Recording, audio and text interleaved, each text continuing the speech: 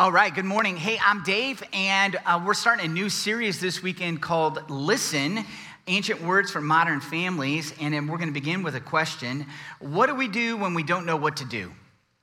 And I've shared this story before, but this is a picture of some doors that I put in the basement of a house that we sold about a year ago, and I made those doors. And now, I'm not bragging that I made those doors, because there's something you need to know about those doors. It only took me a couple of years to make those doors. And the reason that it took me a couple years isn't because I didn't know how to make the doors. You see, I have woodworking in my past. I've made some furniture, although it wasn't great. I've made furniture, and when we renovated that house, I did all the trim work in the house. I love that. I love to do woodwork and the trim work, and I did some tile work, and I like that. But there was something about this project that was extremely intimidating to me because I had never actually done any work with metal. And for some reason, metal was totally intimidating to me. Like, is it gonna work the same as wood? Do I have the right tools for this? I don't even know if I have the right saw blade. And so because it was so intimidating to me, I just didn't do it. For a couple years, I was like, I was just trying to figure it out. And it finally took some significant motivation in my world to make it happen. And the first thing that was required was that I came to grips with the fact that I was married. I was married. And guys, you know, we can only take so much pressure before we finally cave. My wife's family was coming. And she's like, I would really like those doors. And there's those things that your wife says to you, like, well, okay, I can get away with a few more months of not doing that. And the way that she communicated this time, it was really clear that the doors were a priority. And so because my fear of, I wasn't afraid of my wife. I want to be clear.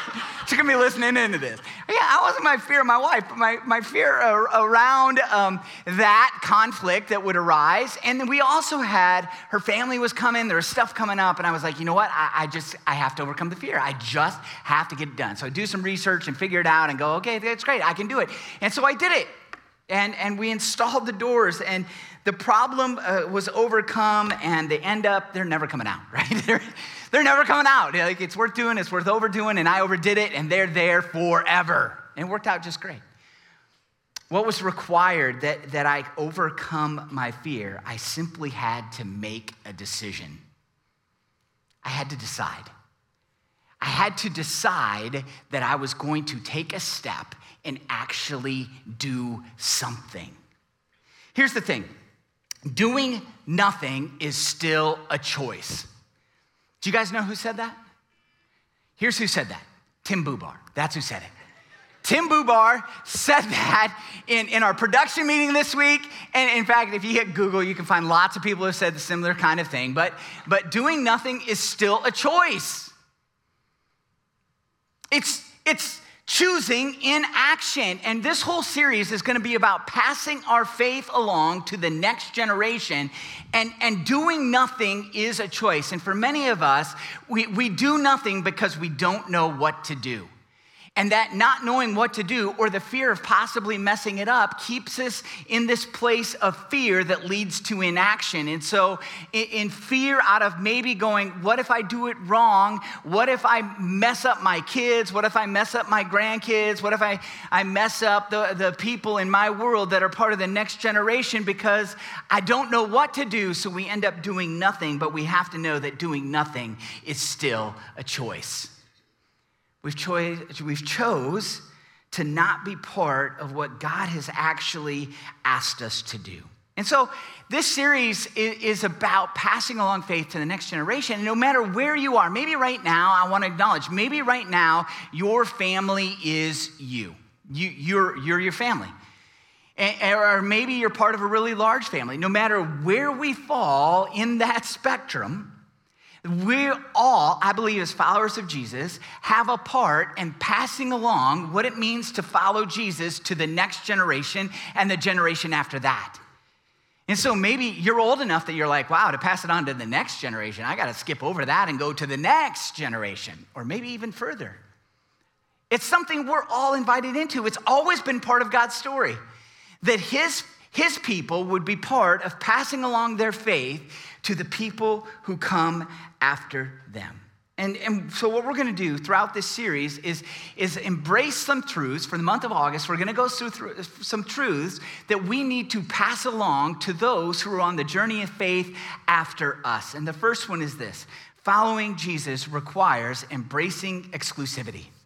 Following Jesus requires embracing exclusivity. And the thing about exclusivity is that our world does not like that.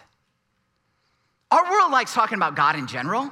You can talk about God in general, and our world likes talking about the fact that there's many pathways to God.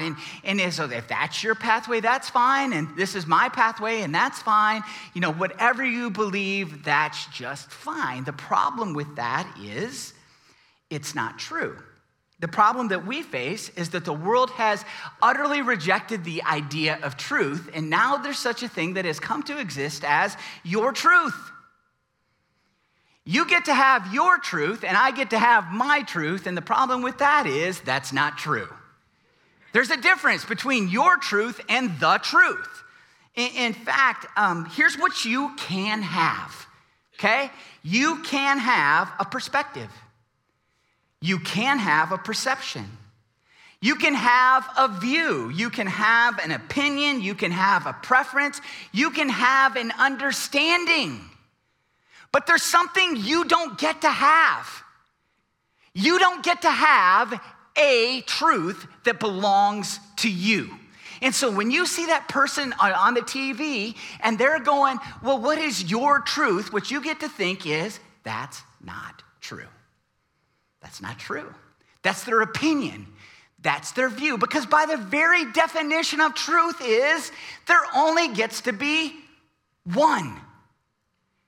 It can't be different for you and different for somebody else. In fact, the scriptures teach us that there's a truth and he has a name.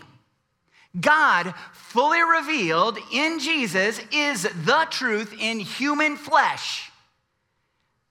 And as followers of Jesus, that's our message.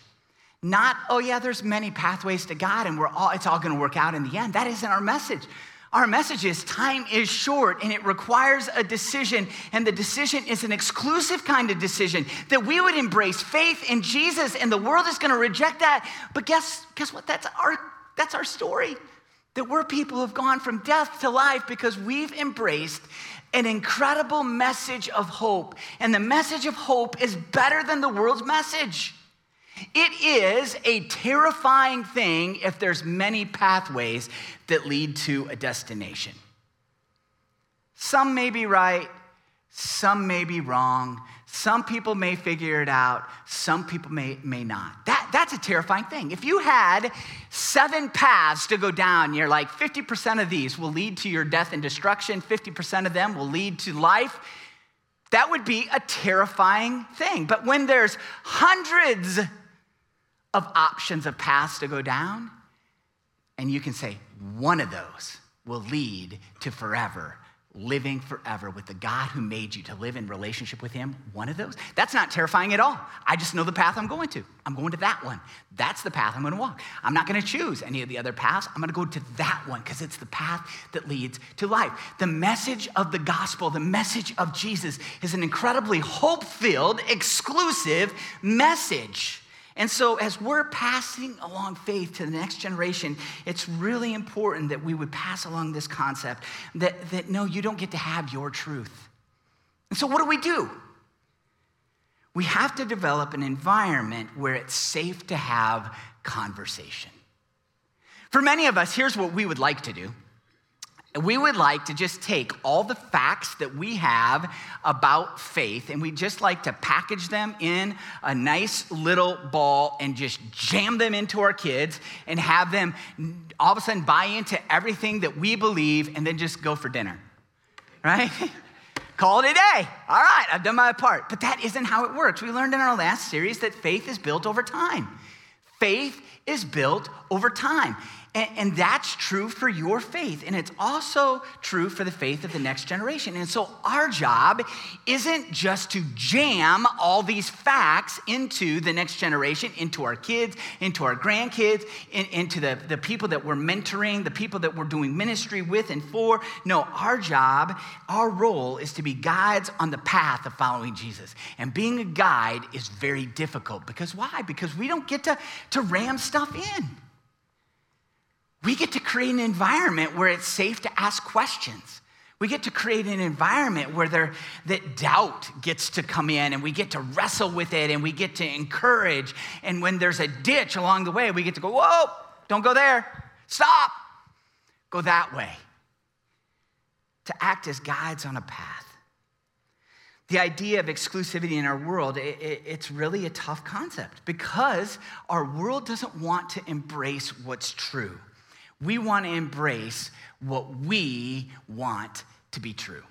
And that is going to mean that people are going to reject the things that we believe, but that doesn't mean it's not true. Following Jesus requires embracing exclusivity. So we're going to start this series. We're going to be in an ancient group of scriptures, an ancient prayer of the Jewish people, but we're going to start before we get there in Mark chapter 12. And so if you have a Bible, open to Mark chapter 12. We're going to be here to begin, and then we're going to go to Deuteronomy chapter 6. And in Mark chapter 12, what's happening here is Jesus has been questioned by some of the religious leaders called Sadducees, and they've come to him, and they want to have a debate about the resurrection, and Jesus answers their questions, and then another expert in the law, he watches this happen, and he has some questions for Jesus. So in Mark chapter 12, picking up in verse 28, it says, "And one of the scribes came up and heard them disputing with one another, and seeing that he answered them well, asked him, 'Which commandment is the most important of all?' Jesus answered, 'The most important is, Hear, O Israel, the Lord our God, the Lord is one. And you shall love the Lord your God with all your heart and with all your soul and with all your mind and with all your strength. The second is this, you shall love your neighbor as yourself. There is no other commandment greater than these.' And the scribe said to him, 'You are right, teacher. You have truly said that he is one, and there is no other besides him. And to love him with all the heart and with all the understanding and with all the strength, and to love one's neighbor as oneself is much more than all whole burnt offerings and sacrifices.' And when Jesus saw that he answered wisely, he said to him, 'You are not far from the kingdom of God.' And after that, no one dared to ask him any more questions." There's a couple of these interactions like this in the scriptures. In the other one, there's a group of religious leaders, and they question Jesus, and Jesus says, when he says, "Love your neighbor as yourself," they're trying to trick Jesus in that interaction, and they're like, "Okay, well, who's my neighbor?" And he tells the story of the Good Samaritan. Here's your neighbor. This isn't that one. This one's different. And Jesus says, hey, you want to know what's important? This is what's important. Now, here's the thing, okay? As followers of Christ today, there is no requirement, I just want to say this up front in this series, there is no requirement that we would embrace being Jewish, okay? Don't have to do that. We don't have to embrace being Jewish, but there's a really important thing that we would understand, and that is Jesus is Jewish. Notice I didn't say Jesus was Jewish. Jesus is Jewish, and he will always be Jewish. Some of you right now, your heads are like, what? I never thought of that. Yep, he will always be Jewish. Because why? Because he was born as a Jew. That's who he is. Now, why is this important? Because he lived in a day in which there were traveling Jewish teachers who taught the Old Testament as they went through the countryside, that they would have had a school of followers we translate the word as disciples. And so these traveling teachers were called rabbis or teachers. They were traveling teachers who were experts in the law. And what they loved to do was to talk about the Old Testament. And they would ask each other questions in a way that is very foreign to the way we do it today. And there was a driving question that they loved to ask each other. And it was, hey, what's the most important thing in the law? This is a common question that rabbis would ask each other. And it wasn't about their opinion. It wasn't about the thing that they thought was most important. It was literally, how do you take out of all the scriptures, which scripture distills down all of God's instruction into a simple understanding? We could say it this way: what overriding principle summarizes all of God's instruction? And so Jesus says he goes to something that in the days in which he lived was very common. For a couple hundred years before the days in which Jesus walked the earth, Jewish people did the same thing that they do to this day. If they're an observant Jewish person, you still to this day, you repeat a prayer twice a day. It's not really a prayer per se. It's more a group of scriptures made up of 3 scripture passages called the Shema. And we're going to talk about that.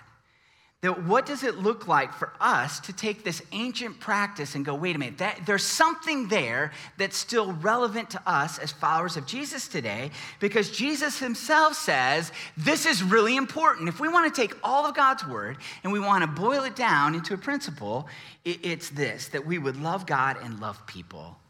So Deuteronomy chapter 6, that's what Jesus quotes in this first part when he says, Hear, O Israel, the Lord is our God, the Lord is one. He's quoting from Deuteronomy chapter 6.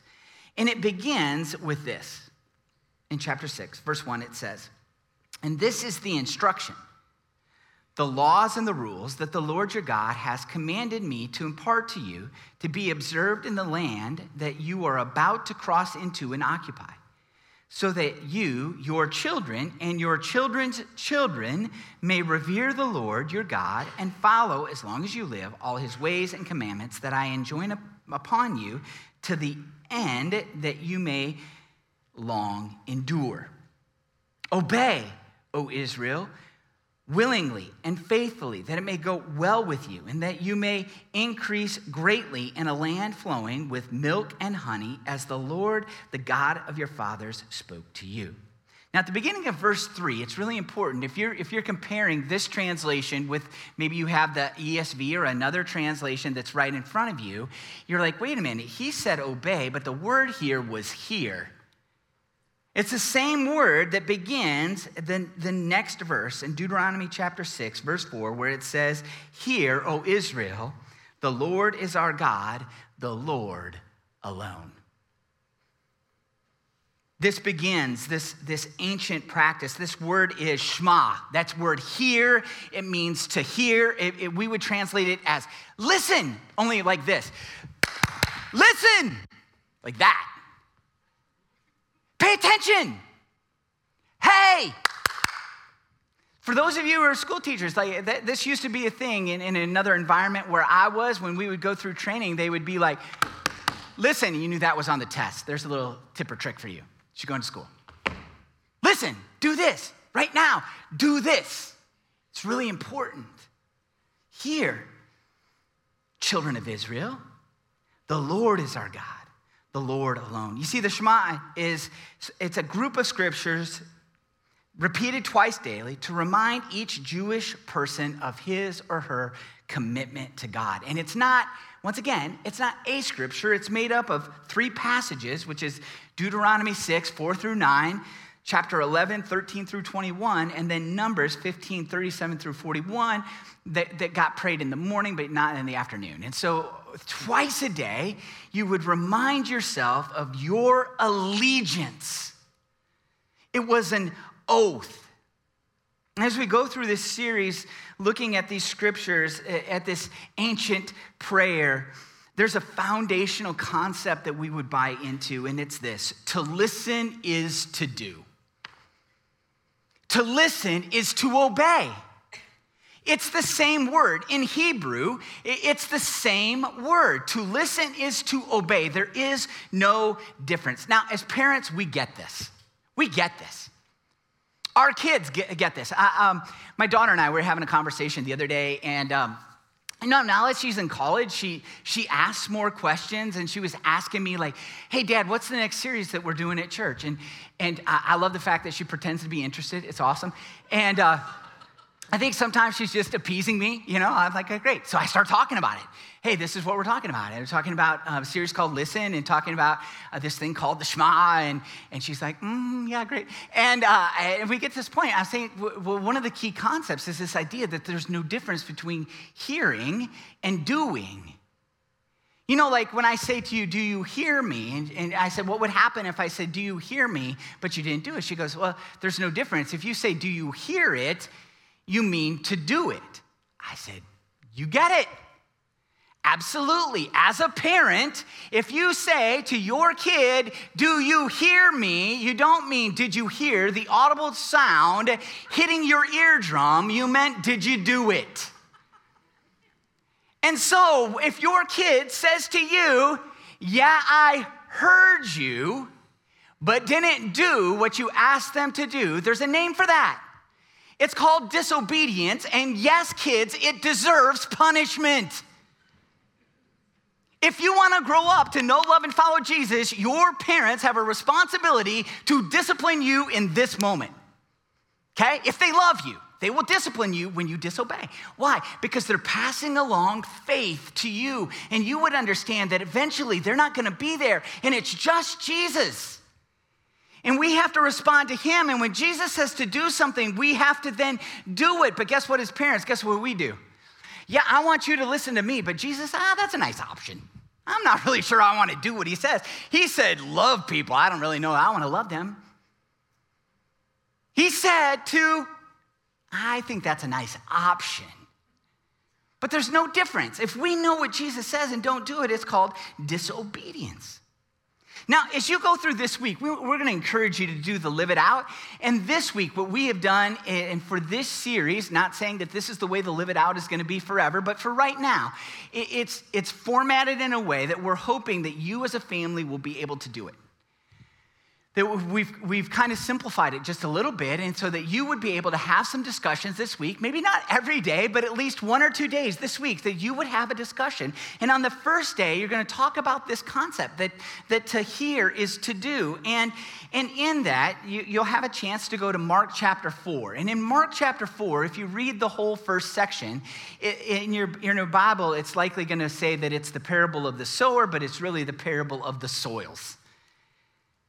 And in that parable, it tells the story of seed being sown on different types of soil, and then Jesus interprets that later on and says, hey, the soil is really the different heart conditions of people and how they respond to God's word. And in between when he gives the parable and when he explains the parable, in Mark chapter 4, verse 9, he says, he who has ears to hear, let him hear. You talk about a confusing verse in English. He who has ears to hear, let him hear. But when we understand that Jesus is a Jewish rabbi and to hear is to do, all of a sudden light bulbs start coming on. We're like, oh, this makes sense. Whoever hears what I say, let him do it. Whoever hears and has a heart to respond, let him do what I say. Oh, all of a sudden, these things make sense. So I'm going to invite you to look in your translation of the Bible, and you may see that it's giving you some options. And so if you take your English Standard Version and you look at the end of verse 4, it likely has a number 3. And if you look down in the note connected to number 3, it says there's some alternate translations. It says, the Lord our God is one Lord, or the Lord is our God, the Lord is one, or the Lord is our God, the Lord alone. Well, there's some options. And the problem with this verse is there's 6 words in the Hebrew language that for us, it can be a little bit of a challenge. And so it's really important that we understand that this verse is not a theological statement. But historically, we've taken this as a statement that there's only one God, a statement of monotheism, that there's only one God. And so the beginning of this verse, that it talks about the Lord being one. We're just saying, well, that must be a statement that there's only one God. But I remember, it was, 18 years ago, I'm in Hebrew class, and my Hebrew professor is like, hey, let's go translate this verse. And I want to point to you, there's a problem, and likely in your English translation. It's not necessarily a problem, but it's just a different perception. And it was the first time that she introduced the idea to me of this idea that this verse is about an allegiance to God. And so the translation that we used today, where it says, "Hear, O Israel, the Lord is our God, the Lord alone," is actually from something called the Tanakh. And the Tanakh is put out by the Jewish Publication Society. And it's an English translation for Jewish people who don't speak Hebrew. So that was the translation that we went with. And they used to say that a viable alternative was to say that the Lord is one, but they've really come down to say that really doesn't, in our modern day English, it really doesn't convey the idea, because we think as one singular, not the Lord is our God, number one. Only, singularly. You could say it like that. That God is singularly our God. We don't think of it that way. And so alone, singularly, is a better understanding. And all of a sudden, instead of being a statement of theology, Shema is an oath of loyalty. And now it makes sense, because everything that comes after is, if our one allegiance is to the covenant God of the scriptures, all of a sudden that changes things. And so how does this apply to us as followers of Jesus today? This is great if you're a Jewish person, but that's not us. That isn't our story. We're followers of Jesus. So let's connect the dots. Let's connect the dots. For us, as followers of Jesus today, it's important that we would know that Jesus' name means Yahweh is salvation, or Yahweh saves. That name, Yahweh, that may be the first time you're hearing that is the covenant name of God that was revealed to Moses. You maybe have heard it said before, I am who I am. It means I am who I am. I was who I was. I will be who I will be. I'm the God who is. I'm the great I am. You love to sing that song. Whatever it is. His name is given to the children of Israel. It's the covenant name of God. And then it's revealed in the God-man, Jesus, and his very name reveals his purpose. In that, what does Jesus mean? It means that the covenant God of Israel is the God who saves. And who has he come to save? The world. Yahweh saves the world. That's name is in his purpose. And so for us, as followers of Jesus today, if we really want to take this concept, the principle from Deuteronomy chapter 6, verse 4, here's what we can pray.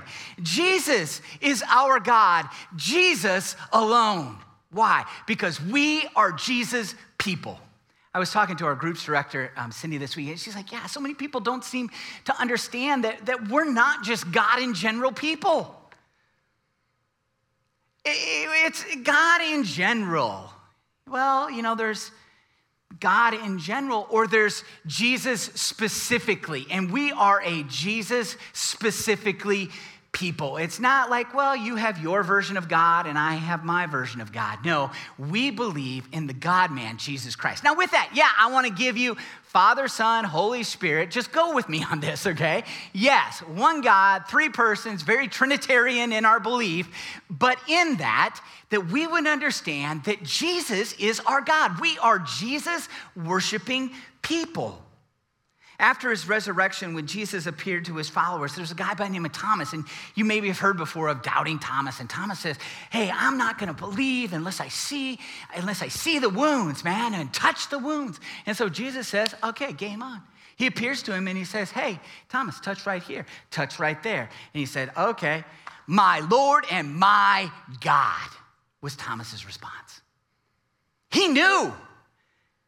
He knew that Jesus was God in the flesh, and he had never been to seminary. He knew it experientially. My Lord and my God, we are a Jesus-worshiping people. And to embrace the exclusivity of Jesus, we actually have to know Jesus. And that's our part as guides along the path. To live it out, to put it into practice, to put it into our lives, to have the conversation with our kids, have the conversation with our grandkids, have the conversation with the kids in kids ministry or the students that we're engaged with, to have the conversation, to enter in, to allow them to know what it looks like to know, love, and follow Christ. Now, there's a really popular thing in the world today where you have a whole generation that's growing up and they have this idea that they have to deconstruct their faith and then reconstruct their faith. And the more that I read about it, I'm like, wow, they didn't even have a faith that was theirs to begin with. And so when we remake Jesus into whom we want him to be, we're no longer following Jesus. Not the Jesus of the New Testament. We're making up a Jesus in our own mind. And that means that what we have to constantly doing is something that's very, very uncomfortable. I personally love it. You may hate it. And that is that we have to be on this constant path of learning.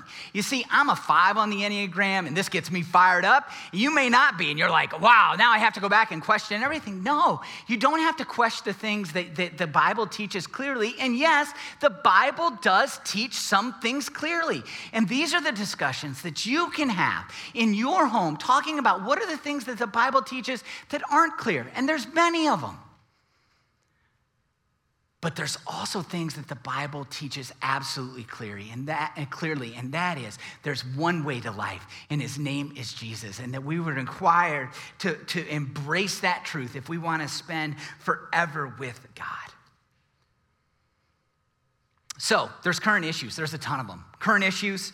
It's that time of year. Kids are going back to school. There's all kinds of current things. There's things that kids are going to face as they go back to school that 3 years ago, 3 years ago, we would never have guessed that they were going to show up in a classroom and be asked what their pronouns are. We didn't think that. How is that a thing? Guess what, mom and dad? It's a thing. And likely grandparents, you're like, this is a stupid thing. Yeah, but it's a thing. And so how do we allow a safe environment that isn't like, oh, that's dumb. Nobody will say, well, if your teacher asked you that question, how would you respond?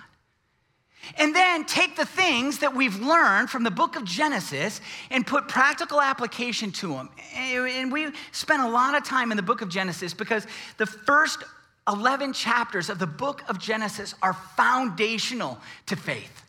Now, all of Scripture is foundational faith. I get that. But if we look at the first 11 chapters of the book of Genesis, we spent a lot of time going through those chapters so that we would have a solid foundation to talk about what? The difference between evolution and creation? And the answer to that question is no. But that we could talk about that God is the author of life. Think about how many places you can go in a discussion with God being the author of life. Think about the current issues in our world that you can bring that in and go, okay, well, wait a minute. Let's talk about a huge issue in this youngest generation, the issue of suicide. And then a huge issue around the world. Physician-assisted suicide, where if you go to Europe, this is like, oh, that's normal. You want to choose? Yeah, die with dignity. That's the most important thing. Get a pod. You can just hop in the pod, hit the button, it locks you in, and puts you to death. This is a good thing. No, it's a terrible thing. We can enter into the discussion about abortion. We can enter into this discussion about transgender issues if we go, okay, wait, how does that view, how does the world's view limit who God was or who God is, and how does that counteract the very first sin that we saw that the people committed in the book of Genesis? What was the very first sin committed in the book of Genesis? It was a declaration of independence from God. We don't need God. We can be like God. I'll be the God of me. After all, I got my truth. Do you see how that's out of alignment? That every issue in our culture to this day ties back to the same sin, the original sin. I don't need God. I am in charge of me. And for many of us as followers of Christ, we really haven't allowed that to invade into all of the spaces and go, wait a minute, how do we limit with some of our views on issues? How do we limit who God is? God's ability to bring about transformation, God's ability to bring about change, God's ability to bring light to darkness. There's so many of these issues that are out there that we can make practical application to if we're going, okay, well, wait a minute. How does that view limit who God is? In fact, the world pushes back really, really hard against us taking this approach. It's considered cruel to point to the redemptive ability of God to bring change and transformation, and yet that's the exclusivity of Jesus. Jesus makes all things new. Do you see how the world's message of it's wrong for you to ask another person to change is absolutely counter to the God of the Bible? And this isn't surprising. It's just repackaged. It's been going on for forever. It's just put in a different form. And so our job is to be people who are building our lives upon the truth, allowing a conversation to happen, and before our kids head off to school, having conversations that are relevant to them. And I'll be honest, I just want to go, that's dumb. How are really smart people believing that men can have babies? These people are brilliant. And yet, you're a bigot if you don't embrace that worldview. And so rather than just getting angry, rather than just, okay, what's it look like for us to have a conversation based in truth? You see, following Jesus requires embracing exclusivity. It requires it. So as we head into this week, it's important, and throughout this whole series, that we would remember to listen is to do. To listen is to do. And we would talk about that. And parents, you have a platform that I gave you just a little example to be able to talk about, okay, with your kids, why do you obey me? Why do I require you to obey me? Is it just because I'm the boss? No, it's because as you obey me, someday that obedience will be transferred to Jesus. That someday you'll learn what it looks like to do what Jesus says. And it's hard. I'm telling you, it's hard. It's hard in my world. Say that to your kid. It's hard to do what Jesus says. Because guess what? They already know it. They can already tell you, don't ask them. They can already tell you all the ways that you aren't demonstrating Jesus. It's not like you got them fooled. You're not tricking them. So just open it up to a conversation. Hey, let's talk about that. So, as you take a look at your next steps this week, the first one is this: to pray this prayer. Jesus, you are my God, you alone, or as a family, that there would be a couple times a day before your kids hop out of the car. Maybe your kids already had their first day back at school. Maybe they're headed back this week. And before they hop out of that car, just say, hey, let's say this one sentence prayer together. And then just say this throughout your day. Jesus, you're our God. Jesus, you alone. You're our God. Today, let's remind ourselves this day and every day as you begin this week that you remind yourself of that over and over again. We gave you a one-sentence prayer last week. We're giving you one this week. Jesus, you're my God, you alone. And allowing that to invade our lives. And the second thing is do the live it out with your family and friends this week. Engage around the conversation. We've tried to give you a tool to begin with. And then the next one is the one that we're going to ask you to embrace in this moment, and that is to choose to engage. And I want to be clear, it's not about events, okay? This isn't about events. But what do events do? They give you some tracks to run on. They give you, if you don't know what to do, what do I even begin to do? I walk out of here, okay, that was overwhelming. I don't know what to do. We're going to give you a simple next thing to do that you can decide as a family, as a parent with your kids, as a couple, whatever it may be. Maybe you're here with friends and you're going to decide to do something together that you go, you know what, I can do more than nothing. I can do more than nothing. I at least can do one of these things. And maybe your decision is gonna be, hey, this week we're gonna get together for dinner on Tuesday night and we're gonna decide to do something. What's a simple next step that we're gonna do? Well, Tuesday night, we're gonna go out for pizza and make that decision. Or maybe in this moment, the Holy Spirit's working in you and says, you know what, there's some good options. And so we have some things that are coming up. We have a Hearing God workshop that's gonna run for 3 Wednesdays in August. You've heard about the concept of hearing God, but what's that look like in a practical kind of way? Or we're calling us as a church family to engage in seeking God together around the vision that he's given us on some all-in prayer nights. The first one's coming up in September. And then we're asking moms and dads, those people who are married, couples, to come together and do a marriage night in September. And then there's a Serve Saturday coming up at the beginning of October. And there's a grandparenting summit that's going to happen via simulcast in October. There is a next step. No matter where we are in the journey of faith, there's a next step that we can take, that we can invite others to come on this journey with us, that we can do something. Maybe here on Harrison Lane, it's a well, or maybe you're like, hey, my kids, they haven't been part of student ministries, and so one of the things that we're gonna do is I'm gonna ask you to be part of middle school ministry, I'm gonna ask you to be part of the high school ministry. And then not just say how it went, but hey, what's God teaching you right now?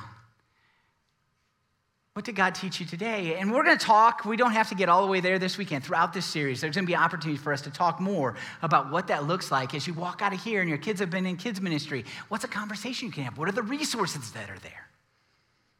In this moment, I'm gonna ask you to actually have the conversation with each other. And so we're gonna take a minute to give you a chance to talk to each other, to ask God to either say, hey, we're going to decide this week, or we can decide in this moment, what's one practical thing that we're going to commit to, that we're gonna put on our calendar and we're gonna engage. And so I'm gonna ask you to go ahead and do that now.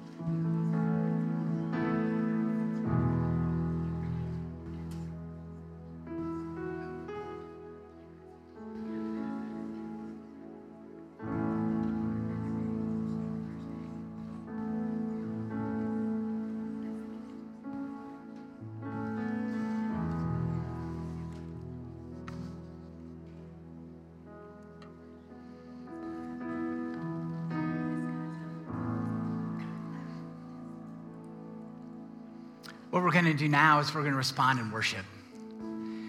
The Jesus that's invited us into an exclusive relationship is worthy of our worship. And so no matter what venue you're in, I'm gonna ask you to go ahead and stand and let's worship together. Jesus, we need you in this moment to guide us in our worship. Amen.